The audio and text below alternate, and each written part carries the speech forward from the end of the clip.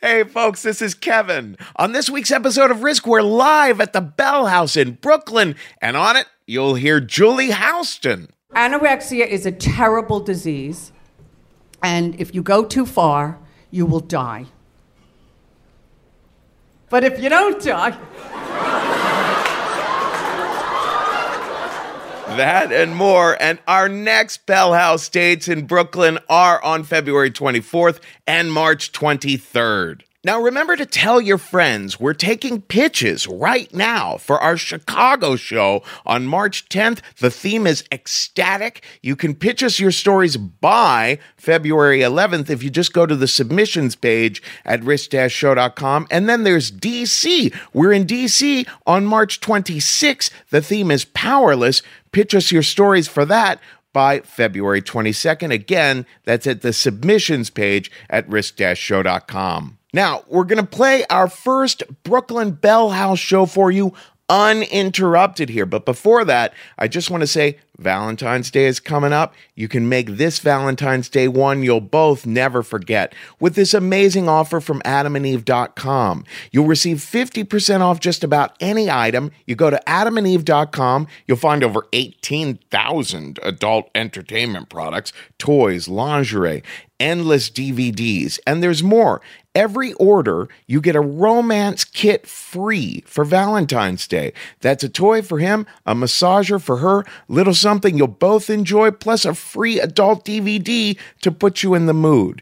And there's free shipping on the entire order. So check out adamandeve.com today for this special Valentine's offer, 50% off one item, free romance kit, and free shipping when you enter the offer code RISK. That's the offer code RISK at adamandeve.com. And finally, you know that feeling you get when you get things done with a click of the button? It can't get more convenient. And now you can get your mailing and shipping done without leaving your desk thanks to Stamps.com. Stamps.com turns your PC or Mac into your own personal post office that never closes. You can buy and print official U.S. postage for any letter or package using your own computer and printer. Then just hand your mail to the mailman or drop it in the mailbox. You'll never have to go to the post office again.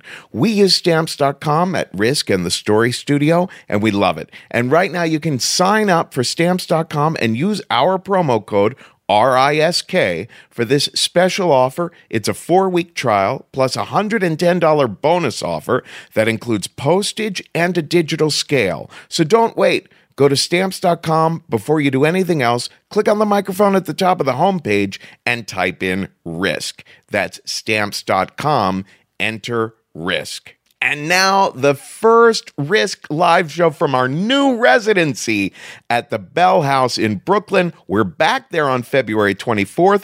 This is completely uninterrupted. There's only one part we took out. I told a 15-minute story, and we took that out, so this would be a more reasonably sized episode. We'll put that on later. Here it is, Risk live in 2016 at the Bell House in Brooklyn.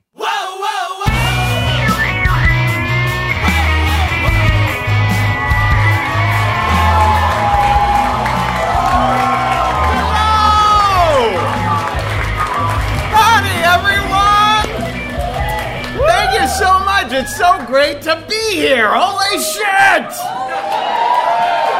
Oh my God. I have to say, I have been nervous today. It's just it's just so exciting to be at the Bell House because I fucking love this place. Thank you all so much for coming out tonight. How many people here are familiar with the podcast? If you don't know, if someone drugged you here, and then drug you here, Risk is the show where people tell true stories they never thought they'd dare to share in public. So, it's stories you would not hear on NPR. The stories might be traumatic, they might be hilarious, they might be sad or beautiful. They go all over the place, and nothing is off limits. But the reason I'm so emotional tonight is because, we started Risk in 2009, and when we started it, Michelle Walson and I started it at Arlene's Grocery in the Lower East Side, which is this little hole-in-the-wall sort of punk rock dive bar. Very small, and when we did it there, it was so funny because no one was used to anything but little indie rock outfits performing there. So I come out on stage and I start talking about, well, there was the time that guy forced me to tie my shoes to my balls. And when I was 18, the first thing I did when I arrived in New York City was, I've got to go into Central Park at 4 o'clock in the morning for anonymous gay sex. And all these punk rockers are standing around Arlene's Grocery like, what the fuck? The fuck is this show? So it's very exciting. Things have changed. The podcast gets well over 1 million downloads a month. And I remember also when we started doing the podcast, I used mattresses. I had a couple of mattresses that I set up in a corner, standing straight up in my apartment to hide all the noise of Bushwick, Brooklyn. And now things have changed so much because, I live in Harlem and I just don't give a fuck anymore. There's the 4 neighbors that I have on my floor are blasting salsa and merengue so loud all day long that I'm like, you know what? No mattress. So we've grown that way too. There are some ways we just don't give a fuck. I want to talk tonight, first of all, I will start by sharing a new story. My story is going to be about some odd jobs that I did before I took on this one, but also I've gotten in the habit in the past few months of reading these stories that come from another odd job I had in the 90s, which for a brief time I was a gay porn writer for a magazine called Play Guy. And I had kind of forgotten about this, and then someone kind of started posting these gay porn stories on the internet, and I'm like, oh! So I started sharing those at the show, but there's only a limited amount of them, so I've run out. But then last week, I was in San Francisco, and I did erotic fan fiction. And they forced me within 20 minutes to write a new porn. So I was like, oh my God, the fans of Risk are always insisting I come out with new porn stories. So I've got another one if you want to hear it. I think it kind of sets the tone for a show where you can say anything. Now, erotic fanfiction, I don't know if you know how that show works, but basically the audience yells out something from popular culture, and you've got to write the story around that character. I got The Little Prince. It's just super timely. They're making a live-action Little Prince movie now, so it's really touching that I got the chance to do this. It's a pretty short story. I figure I'll read it for you. Once upon a time, there was a little prince. I stole that part. He was from asteroid 325. One day, a mysterious little red rose grew up on the prince's asteroid. Hello, said the flower. Hello, said the little prince. Then the little prince had an idea. Little Rose, he said, would you like to engage in some consensual hardcore scat play? That's the part where I started writing the story. Would I? Said the flower. Why, I'd like nothing more. After all, dear reader, fecal matter is wonderful for helping flowers grow.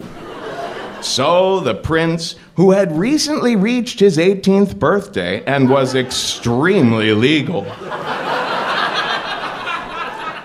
peeled off his trousers, squatted over the rose, and grunted and grunted. But nothing came out. He just kept grunting and grunting, but not so much as a raisin escaped his anal lips. What the fuck is wrong with you? Said the flower. me, said the prince. Maybe I'm not the best scat top in the universe, because do you see any fiber on this planet? They were both very frustrated. So they opted for regular old missionary-style fucking, and it was awful. The next morning, a miracle occurred. The asteroid had begun to grow other things, specifically prunes and bran cereals and coffee and Metamucil. And the little prince and his little rose lived happily ever after.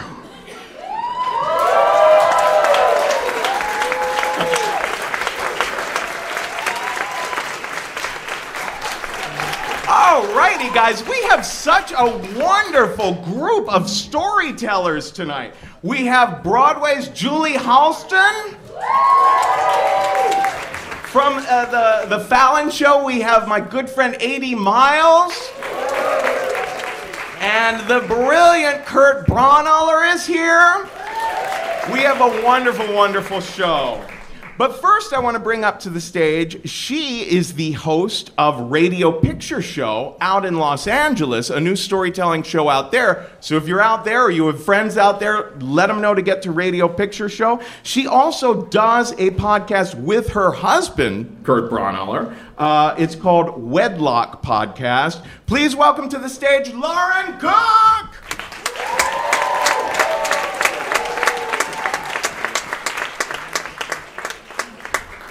Hello, Bell House. I'm so excited to be here, and I'm so nervous to tell you this story.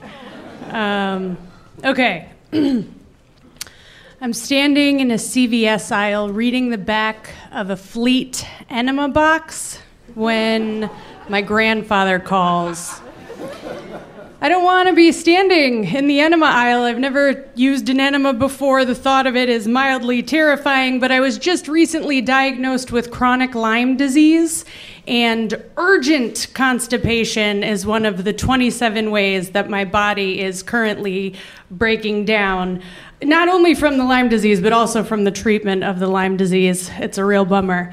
I need to fix this right away. And the reason I need to fix it right away is that I'm scheduled to take a cross-country road trip tomorrow morning. And it's not a normal road trip. My husband, Kevin mentioned, is comedian Kurt Braunohler, and in an effort to insert absurdity into strangers' lives in order to make the world a better place, he's going to drive a giant butt across the country. This butt is 15 feet long, it's 1,400 pounds, it's made of plaster and foam and metal, and I'm supposed to ride it. Or the flatbed truck that's carrying it, rather. It's so big that it can't go faster than 65 miles an hour, which means there's not a lot of time for bathroom breaks. So in case you missed that, my situation is that I have to fix my butt in order to ride the butt, or hashtag the love butt, as we called it. And the irony of the situation has not been lost on me, but I am so uncomfortable. I'm not finding anything funny about anything. Kurt suggested I stay home, or at least get my shit together, no pun intended, and then fly out and meet him in Denver. And that would make sense, because when you're really sick, you stay home. But I feel sick all the time. I went undiagnosed, and to really simplify my symptoms, I felt like shit for 8 years without being diagnosed. And so I've missed out on a lot of fun things, and not going on this trip, the whole entire trip that I've been looking forward to, that sort of feels like letting the sickness win. So that's why I'm here, urgently looking at pictures on the back of this enema box, wondering if my marriage can withstand my husband pumping a hot water bottle into my ass while I lay in one of two positions. These positions are called the Grundle and the Matterhorn. You can Google that. That's a fact. That's a true thing. And this is the moment that my grandfather calls. I answer because my grandfather never calls. But the call immediately drops, and before I can call him back, my mom calls. And now I'm certain something awful has happened. And so I pick up the phone, but instead she says, "Hi, Laura. I had an adventure yesterday." She doesn't sound exactly like Fargo, but I'm going to do her voice that way because it makes me happy. "I found a new coffee shop while they were changing the oil in my car. And do you know, for the first time in my life, I spent $5 on a cup of coffee? Do you know? They brew each cup individually. I mean, holy crap. They made me one of the best cups of decaf I ever had." So what you need to know about my mom is that she's very liberal politically, but she lives her life so conservatively. She loves rules, and she loves diets, and she loves saving money, and she's not married, she doesn't date, and her dog just died. So I worry about her having fun. But she knows I worry about her having fun, and so she likes to call and report anytime she has fun. Here in the enema aisle, I'm not in the best place for the report, but she goes on to explain that after the coffee, later that night, she went to her book club, and they were watching a Blackhawk game, and it was just so late, she had to leave at halftime, but it was taking her a long time to get home on the train, and she was worried she was going to miss the end of the game, and so she said, "I walked past that bar, Kincaid's right on Armitage, and I thought, they'd have the game on. And then I said to myself, do I dare?"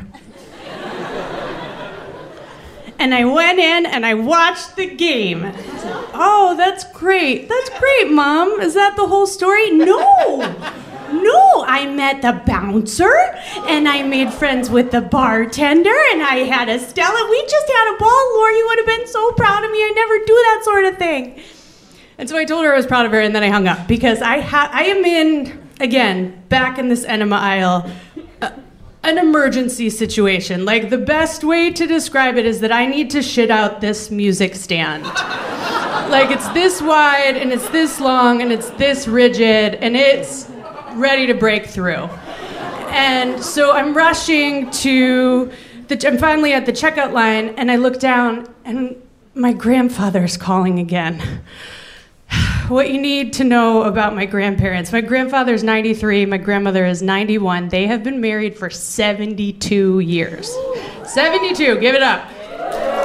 Thank you. They are by far the most romantic example of a marriage that I've ever had the pleasure of witnessing. As I was growing up, we would always listen to the Sleepless in Seattle soundtrack. I don't know if you guys remember that, but it was all these big bands, all this old, and my grandfather would ham it up, and he would swing my grandmother around singing that song. "It's so important to make someone happy.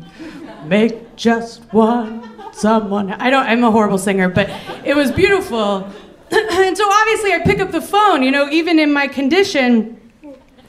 But again, the service is bad, because the enema aisle, it turns out, is really deep in the CVS.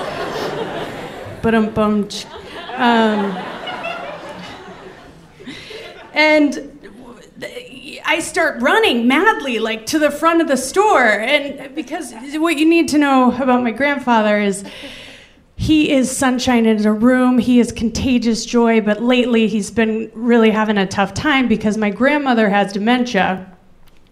And just recently, she walked into the room and he walked into the room and she didn't know who he was.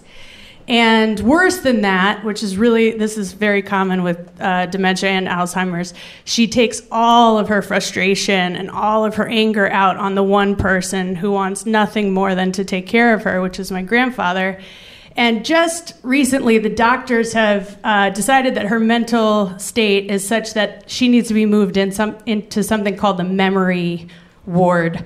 So they live in a wonderful home. They're very lucky to have the care that they can afford. But this meant that even though they could see each other, they would be in the same building. They would no longer live together. And so my whole family knew that this transition that was happening today was a really big deal. And so the fact that he is calling me today, I have to answer this call. And this is how I became a person who sat outside of CVS having a long conversation with her grandfather with a stolen enema in her lap. We chatted for a long time. Eventually, my grandfather kind of explained the heart of the problem. He said that when my grandmother falls asleep, that's the only time that she acts like her old self. Her anger softens, and she curls up next to him and cuddles in the whole night long. And he explained that he didn't want to say goodbye to that because it was all he had left. And we kept talking. We had a really lovely conversation. But when I got off the phone, I felt on several levels that life is beautiful and awful at the same time.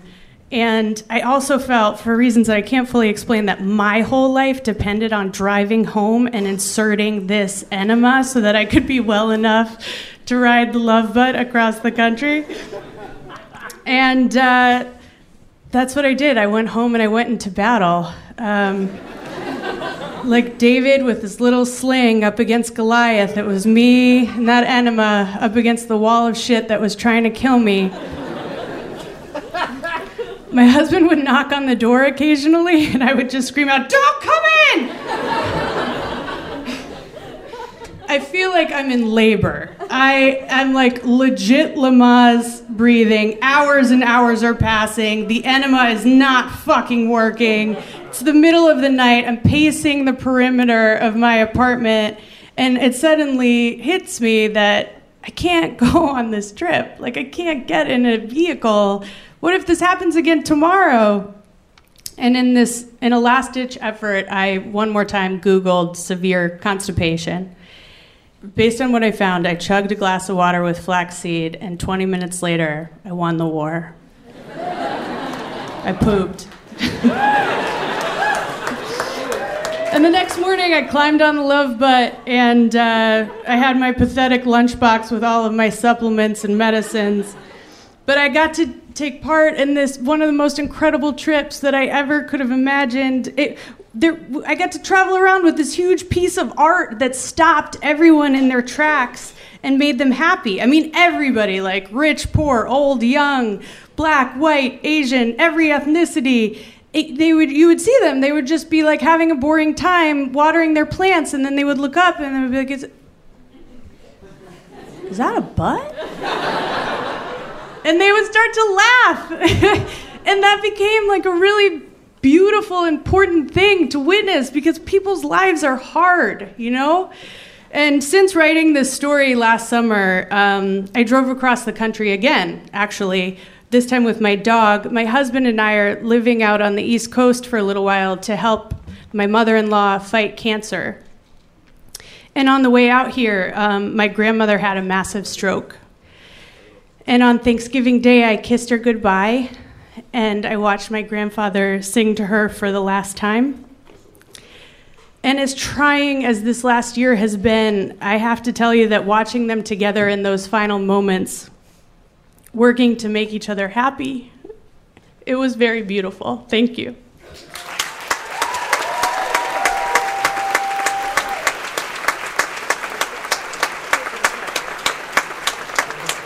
Lauren Cook!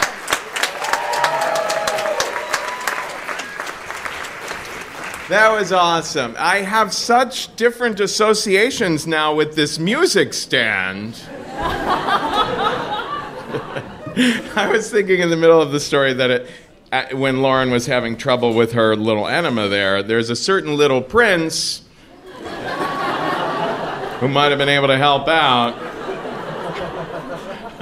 Now, our next storyteller is a Broadway legend. She has been in so many amazing shows and is such a wonderful actress. Now, the first apartment I ever had in the early 90s, somewhere around 1990, I lived on West 12th Street, where West 12th and West 4th Street meet up. And our next door neighbor, myself and these two other gay boys, was Charles Busch, the amazing playwright of plays like Vampire Lesbians of Sodom, stuff like that. And, you know, Charles is just like this incredible talent, this amazing actress himself. And we had our laundry on a line strung across the way to the apartment next door. And at one point, Charles wrote in this beautiful script and left the note taped to our door. It was very much like the note that, you know, someone like Betty Davis might leave for someone in a movie. And it was like, "Dear boys, you know, my parents came such a very long way to get to Ellis Island, and oh, how it pains me to see that you're treating our fire escape like a third world country." We were like, "Oh my God, we've offended the aesthetics of Charles Busch." And when I told Julie Halston this story, she was like, "Holy fuck, I was in his apartment with him the day he was writing you guys that letter." So she's done many a wonderful play with Charles. In fact, she's working on The Divine Sister with Charles Busch. It's going to be at the Bucks County Playhouse, and she's working in the Richard Greenberg show, The Babylon Line, at Lincoln Center with Josh Radnor soon. Please welcome to the stage, Julie Halston.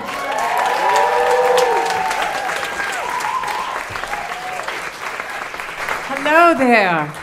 Yes, it's true. I actually saw that line, and it was disgusting. So I've never, ever told this story before. And it's true, of course, which is my tragedy. And you will think poorly of me after you hear it. I think poorly of myself, believe me, and I've been in therapy a long time. This story is called The Line. I call it The Line, as in crossing the. So let's talk about what a line is. What is a line? Definition of a line: it's a mark connecting 2 points, something stretched between two things in mathematics.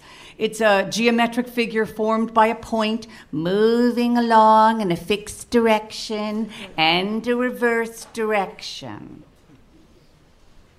What the fuck am I talking about, right? So here's the thing. It's not a math lesson. This is about an emotional 20-year-old girl, me, who got her heart broken and didn't always understand boundaries. Yes. It gets threatening. As the 1980s expression goes, and it was indeed 1980, let's go to the videotape.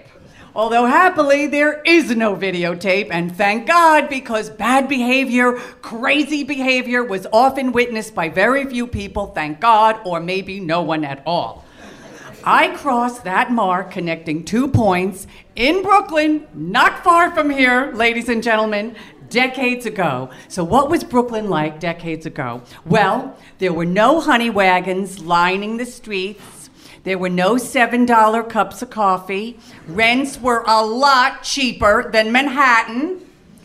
And there were, in fact, hints of gourmet ice cream that might catch on. But I was living in an Italian neighborhood, and, you know, we had gelato. So who cared about gourmet ice cream?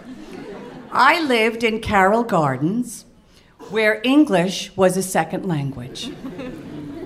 And being half Sicilian, I was allowed in. But I was kept in check by the very protective and judgmental eye of all those ladies who sit on the stoop, the mothers and the grandmothers and the widows. And I used to, you know, hear about things from the neighborhood because the candy store was a bookie joint. The candy was from 1954. No joke. And people disappeared, like all the time. I would see someone, and then like a week later, they wouldn't be in the neighborhood. And one time I actually heard two women on my stoop say, "Oh, Joe, Joe's no longer with us, if you know what I mean." And then they'd stare at me. I'd back away. So I was a wannabe actress, trapped in a day job, and I had no connections, I had no elite schooling, I had no training. I was a loser, okay? I was a loser, but I had a lot of supreme optimism, which made me delusional, which is really the best kind of loser. You know, if you're gonna be a loser, you better be delusional, because then you really don't know how bad off you are, okay? You may be very seriously depressed or, you know, very off balance or in need of therapy or meds or a good internist even, but you don't know it. You're just kind of happy.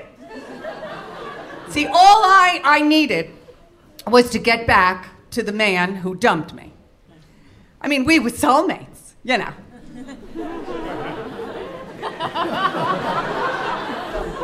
He was older, he was smarter, he was cute. You know, he wasn't handsome, but he was really sexy. You know those guys? They just got a look, and they know what they're doing. They know what they're doing. Because you know why? They're doing it with everybody. That's why they're so good. Because they're fucking the neighborhood.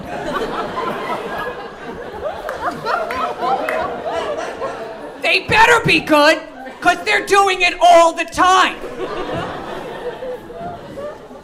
No. We were soulmates. We were meant to be together. We talked about it a lot. He adored me. He said it all the time. All right, yeah, he was attached. He had children, blah, blah, blah. Yeah, fuck him. Kids. So the first thing you do when you want to get your man back is to stop eating. No, this is what you do. All right, let me talk. No, it's called risk. I'm going to risk. Anorexia. Let's talk about it for a second. Little diversionary. Anorexia is a terrible disease. And if you go too far, you will die.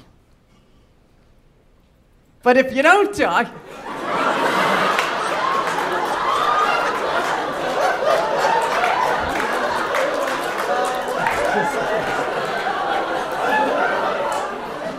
You're very thin! And it's fantastic!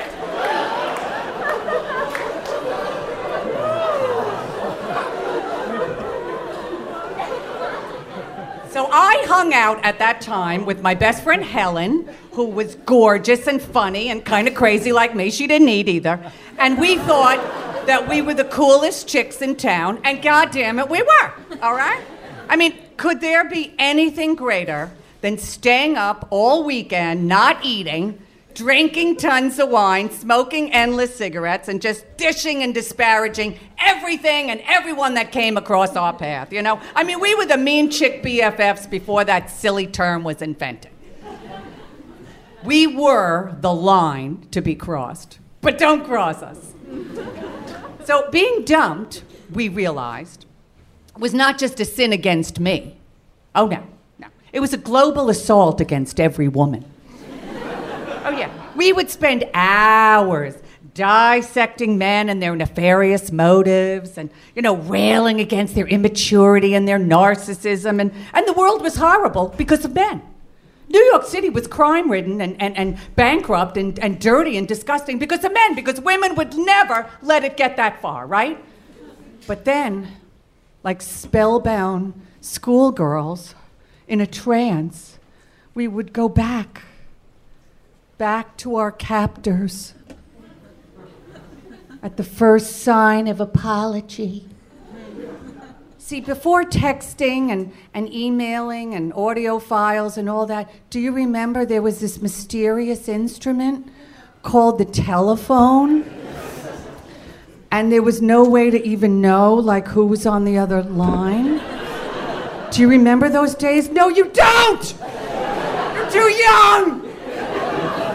It was this mysterious instrument of torture and delight, and you just never knew, and the voice that you waited for, oh my God, sighing and sort of whispering and very emotional.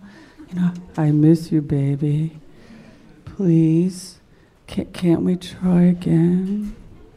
Baby.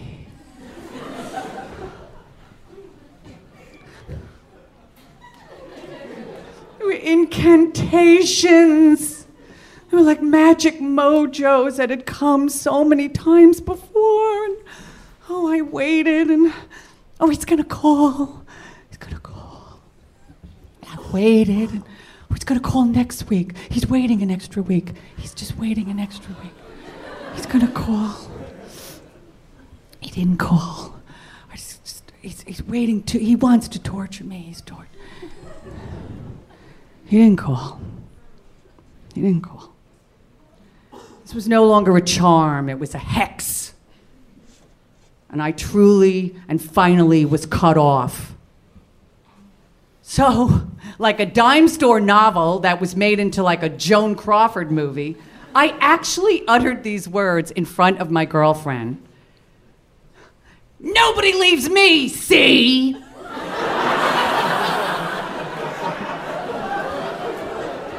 Like it was suddenly 1939, and she didn't even laugh. I mean, she should have laughed, right? No, she didn't laugh. I mean, she actually got it. I guess she liked Joan Crawford too, and maybe it was also because she had a boyfriend who had done a little time, see? Her boyfriend was a little bit of a felon, okay? Now, no, it's true. There are little felons and big felons. He was not full-blown mafia, but he was a tiny bit mafia. There were connections and unregistered cars and some accidents. No homicides, mind you, just things that could make Brooklyn in 1980 more livable. You want to see my gun? Helen said, right out of the blue. This could be just the thing you need. My gun. Now, I'm not saying pull the trigger, but that son of a bitch bastard just might need the scare of his life, because nobody dumps my friend, see?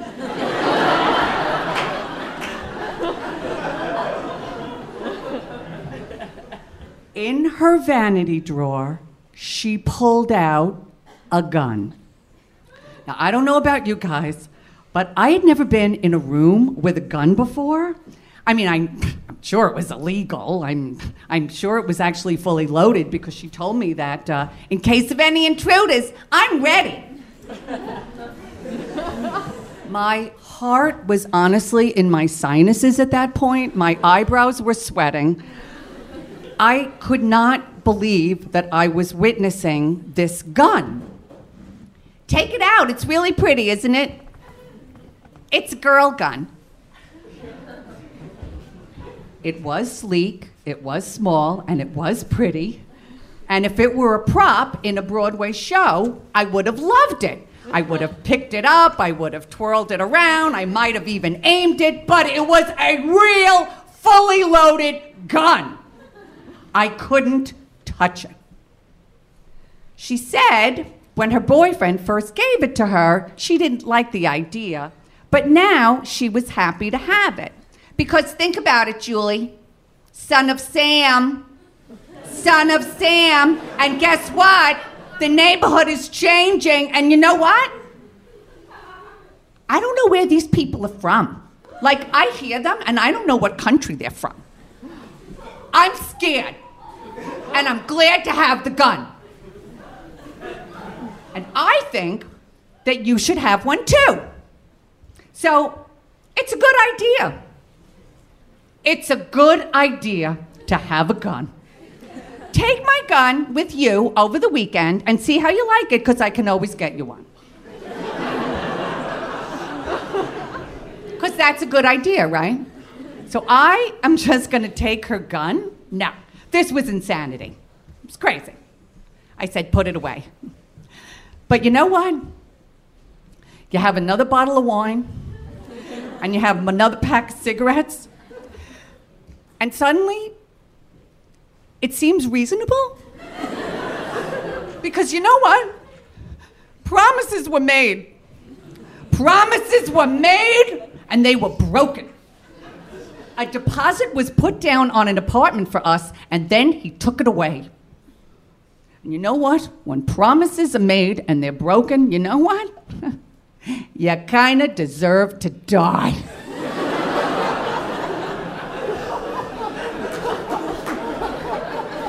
I took the gun. To be honest, I don't remember if I drove back or if I took it on the F train. I think I actually took a cab all the way home. But I took that gun.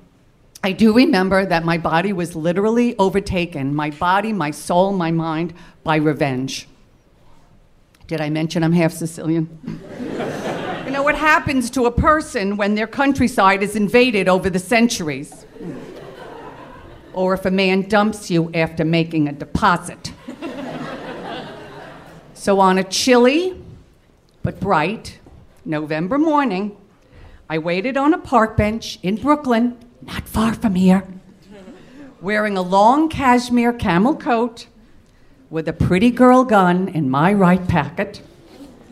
And if memory serves me, I even wore a cream-colored beret. I looked like a movie still.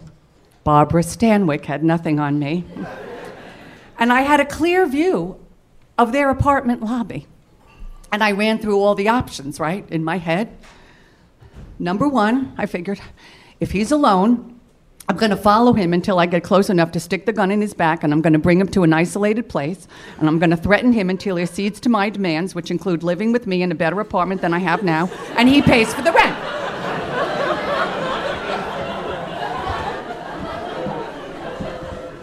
All right, number two, he might be with his wife.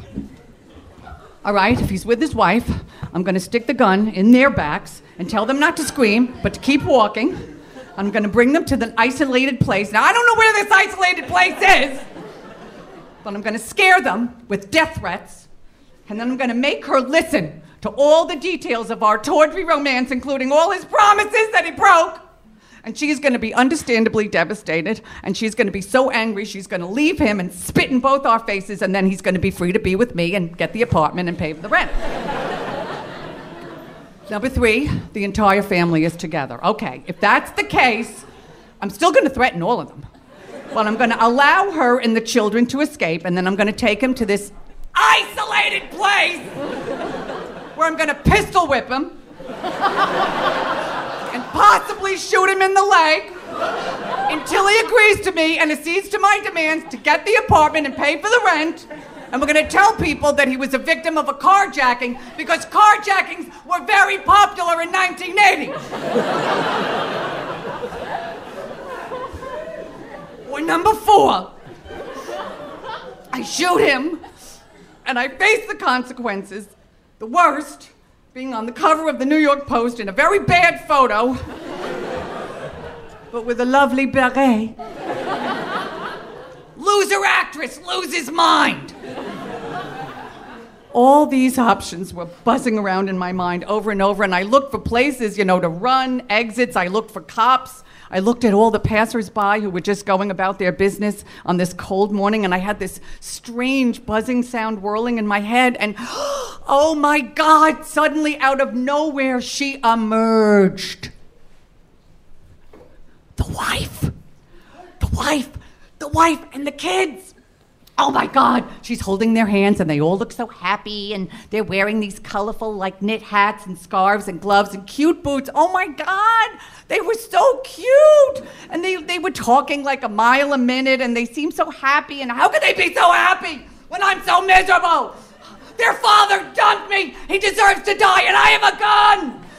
I was wronged and you people are laughing and skipping and chatting and you're acting as if nothing is wrong. I reached into my right pocket and I felt for the gun. And my stomach dropped like a roller coaster. I was so sick. I was so physically ill.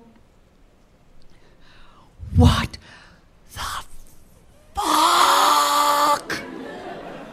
Who the fuck am I? My clarity came with that same strange buzzing sound that was whirling in my head earlier. I was numb, but saved. I don't remember it, but I I got up and I somehow made my way home, and I returned my friend's gun, and we never spoke about it again. You know, it's so easy how insanity can come, creeping into your mind, like a cat burglar on a summer night. I went into therapy, and I left Brooklyn. I became an actress who never needed a real gun because we have props!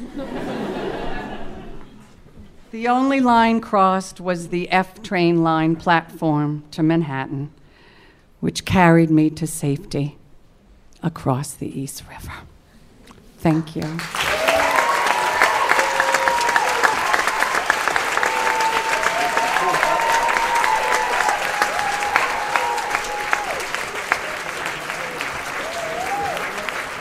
Julie Halston!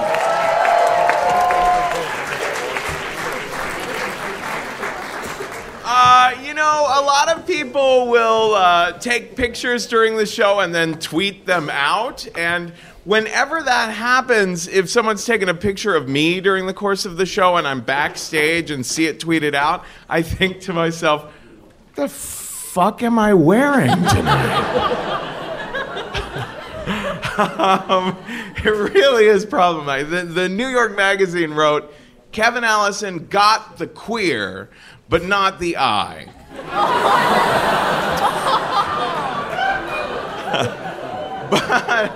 But we had another bit of interesting internet activity happen while we were backstage. We got a very special email from a fan. Let me ask, are Nate and Kirk Mueller here tonight? Nate and Kirk Mueller? Hello? Holy shit!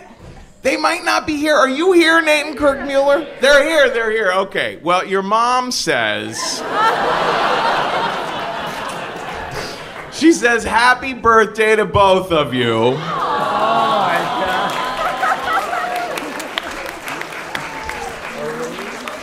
I think apparently Nate and Kirk have never even heard Risk. They just have a mom who loves the show. Also, she said, Kevin, you are too precious for words, and you have a catchy face. So, the wardrobe could use work, but I have a catchy face. Our next storyteller is a friend going way back. He's done so many wonderful things. He is currently the head writer of the freaking Tonight Show with Jimmy Fallon. I think of him as the intern for the state at MTV, 25 years ago. Also, a favorite of mine, the work he did in Wet Hot American Summer. Please welcome to the stage the wonderful A.D. Miles!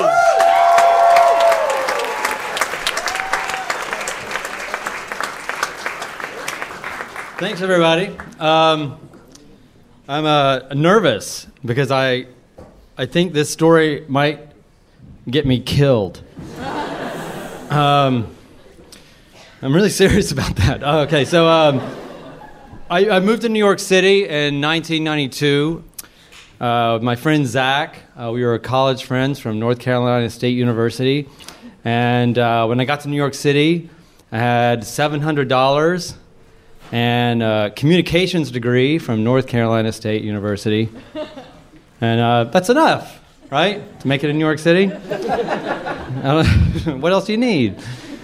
And I don't know where I got this metric, but I'd heard someone say along the line that if you can make it in New York City for 3 years, that means the city didn't beat you, and then you can move on and do whatever you want. But you had to go home with your tail between your legs. So I was like, I got to make it 3 years. And Zach felt the same way. We had to make it 3 years in New York to show that the city couldn't beat us. And so what we did, our plan started with, we got super drunk for 2 years. I mean, it's really, I don't know how to stretch the $700 over 24 months, but somehow, I mean, I had a lot of odd jobs along the way. I don't remember any of them except a couple. I mean, I waited tables. Everybody waits tables. I worked at a exercise video company called Buns of Steel. We made exercise videos so that you could have a metallic butt. There's abs of steel as well. All sorts of body parts of steel. And I landed, my last temp job that I had was I was working at a non-profit publishing company as a temp. The one thing they did not print was money. I think they paid me less than minimum wage because the temp agency took like a vig or something off the top, and so I was broke, really broke. And Zach and I were still roommates, and we lived in a studio apartment that had a pretty big closet. It was big enough for a single futon mattress, and that's where Zach slept, and I slept in the main room. We were at that kind of place of early 20s when you move to New York and you're not really sure 1 month to the next how it's going to work out. You know, it's like you might have to go home. And we were 2 years in. I was like, I got to make it 3 years.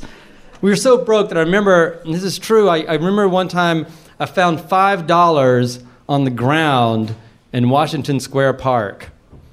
And I was so excited that I called Zach. I said, Zach, are you sitting down? I just found $5 on the ground in Washington Square Park. It was just sitting there, and I picked it up. It's mine now.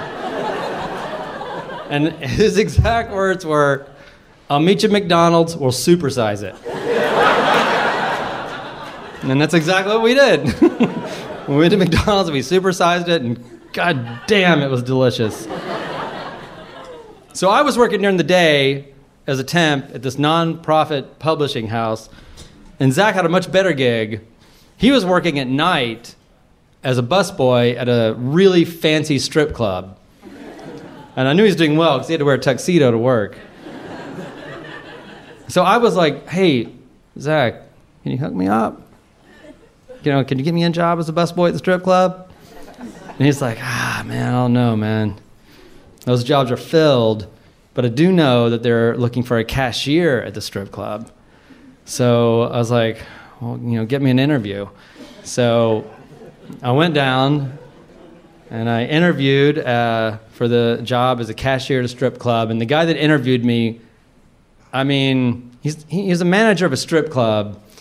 And I don't know if it's exactly true, but the way I remember it is he had a switchblade in his hand. And he was like jabbing it at me a lot while he was asking me questions. He was an intimidating dude. I don't want to say this guy was in the mafia, but he was definitely in the fucking mafia. And so, unfortunately, I got the job. It's interesting being like a sort of a buck-toothed 23-year-old nerd from North Carolina with red hair. You hadn't seen that many boobs up until this point in my life. 4, 6 maybe boobs. And so that first night at the strip club, I like quintupled the amount of boobs by many magnitudes that I'd seen up until this point. They were everywhere. It's weird because you get desensitized a little bit. You know, you're just like, after a while, you're just kind of like, oh, yeah, well, they're all over the place. There's a boob, whatever. I've since become resensitized. I like I'm back into the boobs. But my main job as a cashier at the strip club was that when the patrons would come in, they would give the strip club like $200, right? And then they would get back $160 of this fake stripper money. It was like the club's way of like skimming a little off the top as soon as you walked in. And it was this very phony looking, Monopoly looking. I think it might have had like Ben Franklin with some giant tits or something on it. It was like some dumb looking thing and that's what you would get, and that's what you would tip the waitresses, or not waitresses, the strippers. Waitresses of sorts, I suppose, or serving you something. But that's what you would tip them with, and when I, tip, it's like they would shove it into their underwear when they liked the dances that they did. And then the strippers would come backstage to me, the cashier, and they would take out these moist wads of booby bucks, and I would then give them real money that they could go pay rent with. And then the other thing is they would give me back a little bit of that money to tip out the bartenders and the maitre d' and my roommate, the busboy. And I would take all of that money and I would stick it into like a little bank bag and I would slide it into like a slot in the night manager's door and then he would redistribute it the next day. So I was in this cycle where I was working at the nonprofit publishing house in the morning from 9 to 5. I'd come home and I would sleep for about 2.5 hours. And then I would go to the strip club from 8 till 4 a.m. And then I'd go home and I'd sleep for another 2 or 3 hours. And then I'd go to the publishing house from 9 to 5. And I just repeated this over and over for about 8 weeks until I was hallucinating.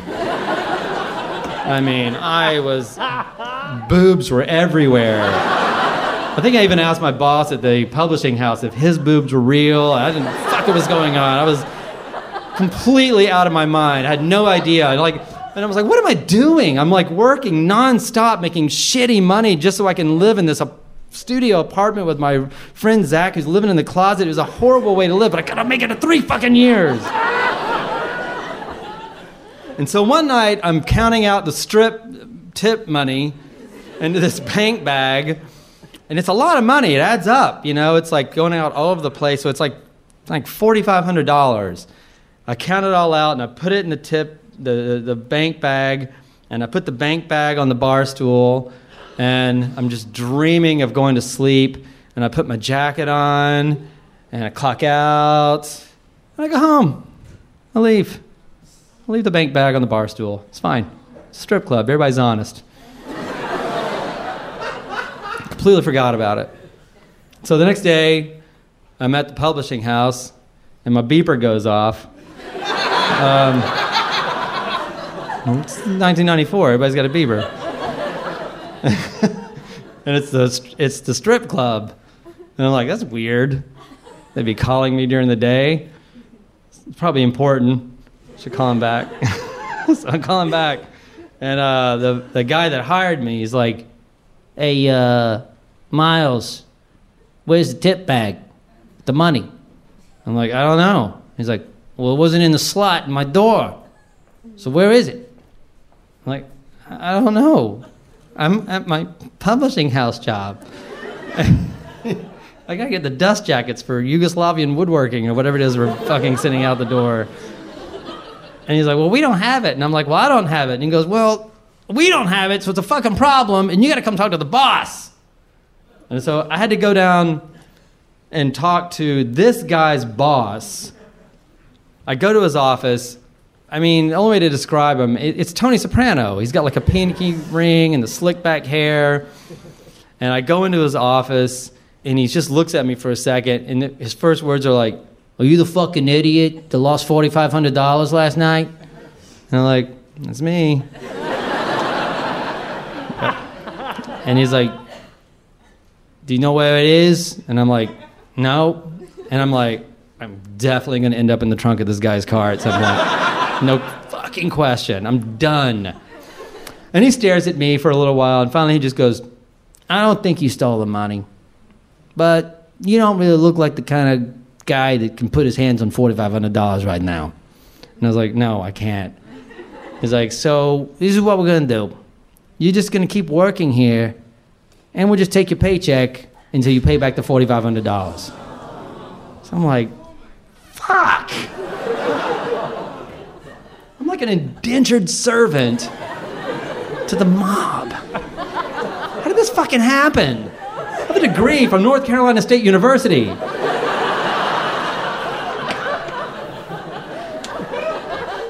And I go home that night, and I've got to go to work. I've got to go back to work at the strip club. And Zach is there, and he's in his underwear on my bed, which is our couch. And he's asking me where his cummerbund is, because he's got to put a tuxedo on to go bust tables where the real fucking money is. Remember, this is 1994. And so I'm sitting there looking at my life at this point, and I just stare at the ground, and I just go, this is worse than Bosnia.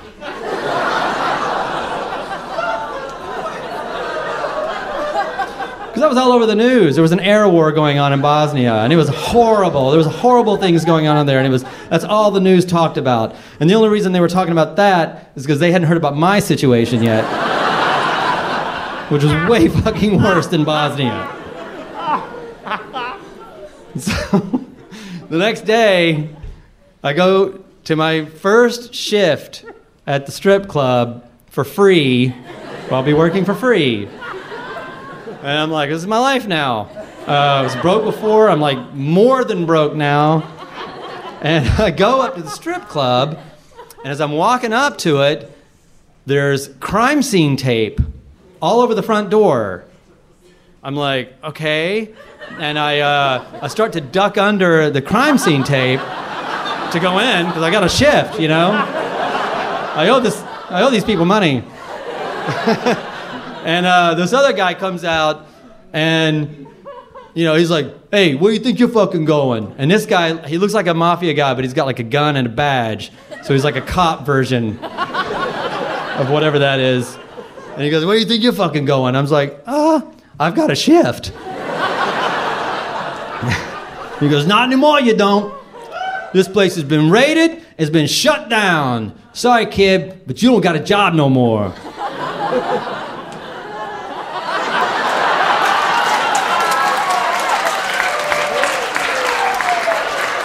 Okay. I back away from the strip club, and I absorb into the street life of New York City, the sidewalk, and I feel this enormous sense of relief. And I keep walking through New York, and for the next 20 years it's been now. I made it way past 3 years. I fucking made it.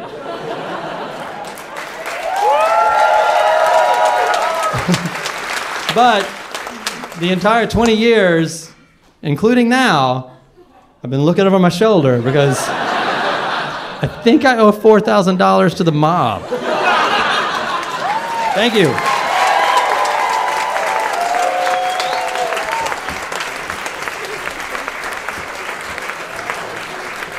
80 miles!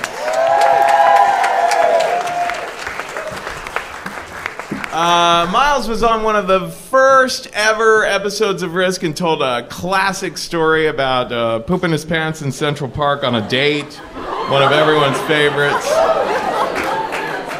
And our next storyteller is also someone who was with us at the very beginning at Arlene's Grocery. He is just a hilarious, he's just done so many remarkable things. You can find, he's done stuff on Comedy Central, Bob's Burgers, This American Life. He is, in fact, the man who came up with the love butt. Please welcome to the stage, Kurt Braunohler!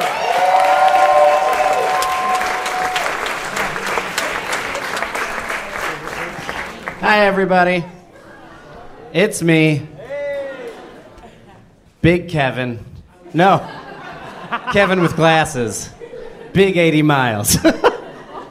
It's 2 ladies and then 3 guys who are all just gingers. Okay. All right, let's get started. I've only been in one bar fight my entire life, and I know what you guys are thinking, like, what? You? Only one bar fight? You, the guy who looks like a middle-aged Muppet who works at IBM? You? And it's true, only one bar fight.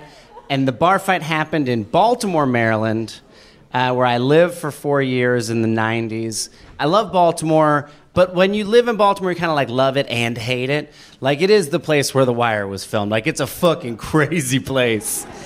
My favorite thing about Baltimore, at least when I lived there, they had all these bus stop signs, bus stop, like on the bus, the seats of the bus stations. What are they called? Bus benches. On the benches of the bus stops. Had been painted on every one, Baltimore, the city that reads. but every single one had been vandalized to read Baltimore, the city that breeds. But they just put a B in front of reads, so everywhere just said Baltimore, the city that breads.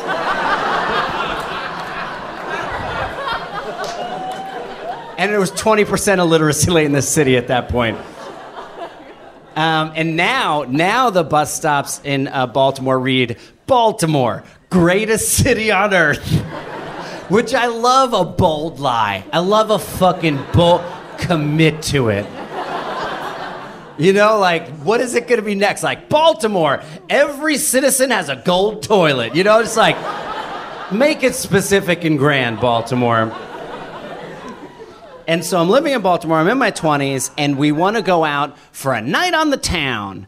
And we want to go dancing. And I want to go to this bar that I love, and the reason I love it is it's my favorite bar in Baltimore because they put ice in the urinals.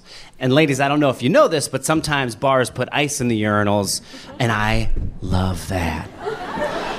Because then I can imagine that my penis is a laser and I'm just destroying Eskimo villages from space.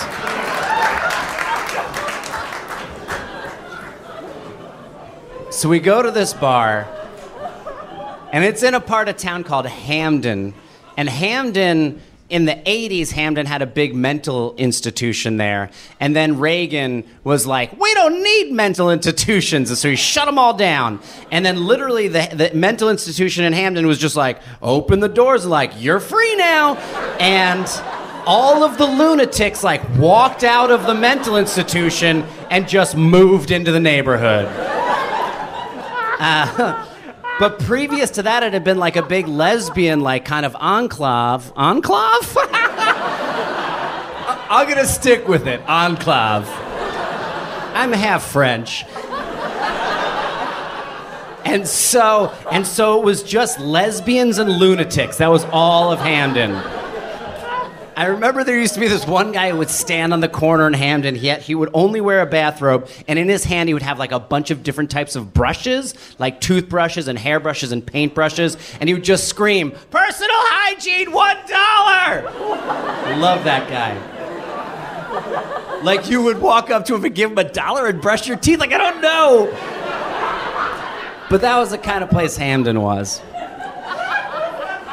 And so this bar is in Hamden, and we go there to dance, and the DJ there, his name is DJ Jazzy, which is a name I would make up for him if I wanted to make fun of him, but he's already chosen it for himself. And he's not a great DJ, and so we were like, this music sucks, we're just gonna get very drunk, and we got very, very drunk. And at 2 a.m. when bars close in Baltimore, everyone gets kicked out of the bar, and there's a whole bunch of people on the side of the street, and I'm drunk with my friend, and my friend leans over to me, and he's like, hey man, I think DJ Jazzy just called you a douchebag. I don't know why he said that. DJ Jazzy was pretty far away. I don't think he could have heard him if he said it. But I was really into spelling things at the time. Don't ask. And my response at that moment at 2 a.m. was just to start scream spelling douchebag back at him. Just like D-O-U-C-H-E-B-A-G, D-O-U-S-C-H-E-B-A-G. Like, I don't even know how to spell douchebag. But I just continued to do this. And agreed, why I was doing that is confusing. But why DJ Jazzy chose to take offense is still beyond me. But he did, and he started to approach me, and now I'm still scream spelling douchebag in his face, which you can understand is very upsetting at that point. And he like gets in my face, and I was like, oh no, I'm gonna have a fight. And I'd never been in a fight in my life before. And I was like, well, we got to come up with a plan. So my plan is, I decide this beforehand. I'm like, I'm going to fly through the air and attack his soft middle parts. End of plan. Because in my head, like, that's what a bear does when it attacks, you know? It just wants to flip you over and paw you open, so I'll get all your insides out, you know? So that's what I'm gonna do, like his vulnerable areas, you know, his belly. And he, he's in my face, and he pushes me, and I get a little bit off balance, but I'm like, enact the plan. And I leap at him. Leave the ground completely, just jump like this. And if you talk to anybody who's a fighter, they'll tell you first thing, rule of fighting is keep your legs on the ground. Gives you a place to hit from or run away from. I leave the ground completely, but I'm a little bit off balance because he's just pushed me, so I don't connect with him at all. I just kind of graze his side and fall to the ground, spraining my wrist and taking the skin off my arm from here to here. And now I'm on the ground, and I'm fucking furious. Because this is my first bar fight, and all of my injuries are self-sustained.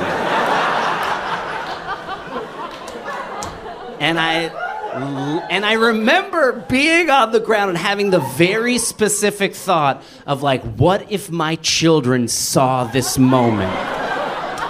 What if Franz and Kafka get into a time machine? I don't have children. That's what I would have named them. Get into a time machine and then go back and visit the most embarrassing moments of their father's life. That's the legit thought I have on the ground. And I hop up. And I'm yelling. And at this point, I think DJ Jazzy was like, oh no, I have engaged with someone who is not well. And I grab him in a way that I think is like a headlock, but it's not, because I just have him around his middle. So his head is this way and his butt is this way, and I just got a nice firm hold around his tummy. And then my first thought is that I'm gonna walk him over to this phone booth on the corner. It's about 15 feet away. This is 1999. It's a stand-up phone booth with a door and everything. And, I don't know what I was gonna do. I was kick some ass and make some calls. I don't know. But I was first thought, best thought, gotta commit. At this point, we're just kind of waddling over to the phone booth. And it takes long enough for both of us to be what is happening? Why are we fighting? This escalated quickly. And I think what I was gonna do is I was gonna smash his head into the phone booth, but his arms are totally free. So I go to do that, and he just kind of pushes the door open, and then he kind of gets pushed in, and then I'm holding him, so then I'm in, now we're in a phone booth together.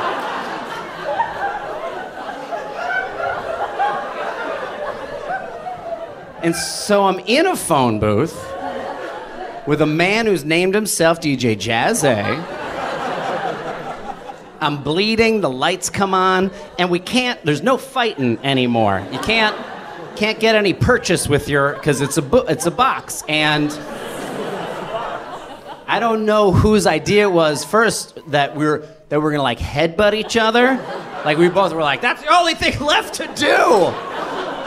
But we both kind of fucked up the timing of it and ended up just kind of smashing mouths together.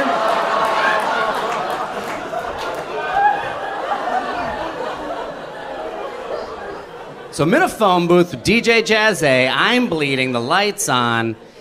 It's a far too intimate space for a fight. And it's my first bar fight, and I just kissed a dude. And then our friend, we bust out of the thing, and his friends grab him, and my friends grab me. I'm like, yeah, that's right. You get out of here, or else next I'm gonna suck your fucking dick.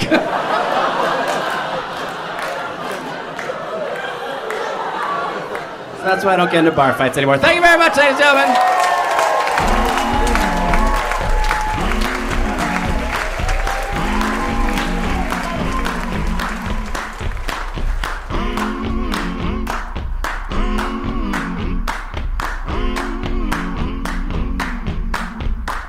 I'm on someone to help me.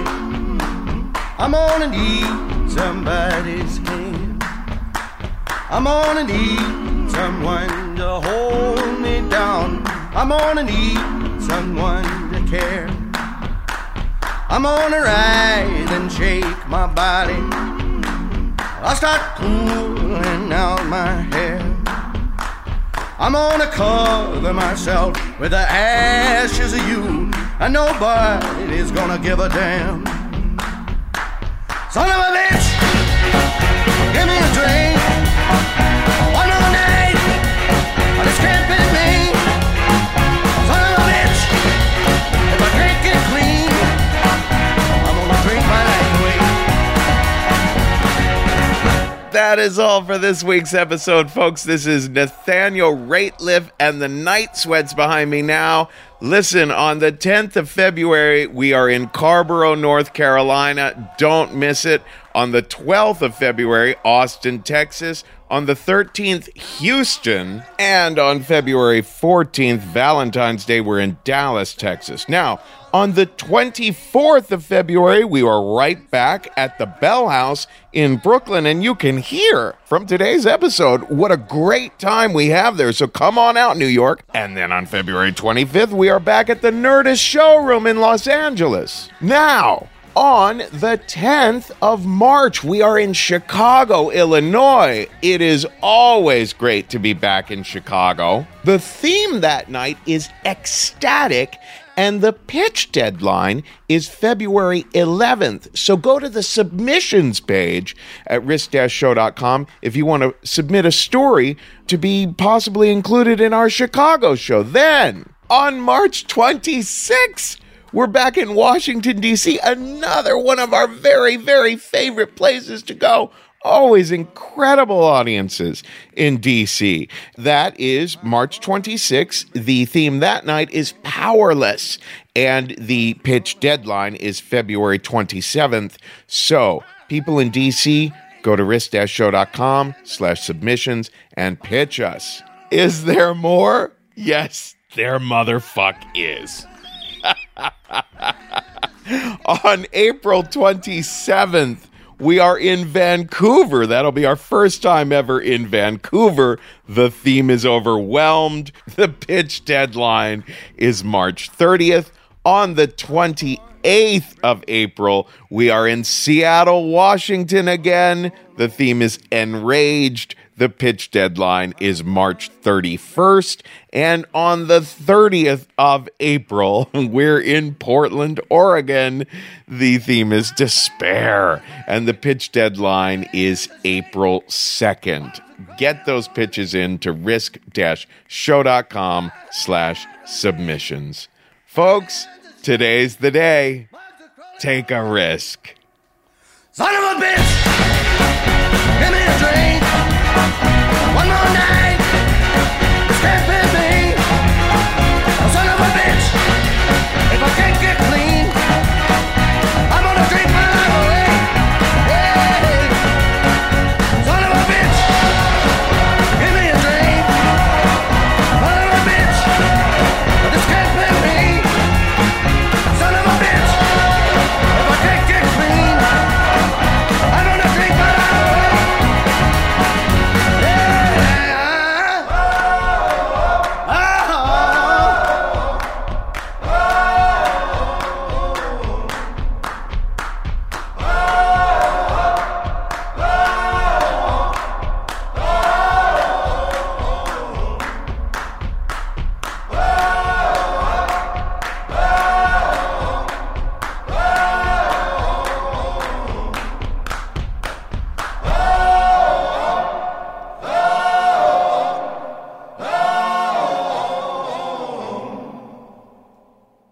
What the fuck is wrong with you? Said the flower.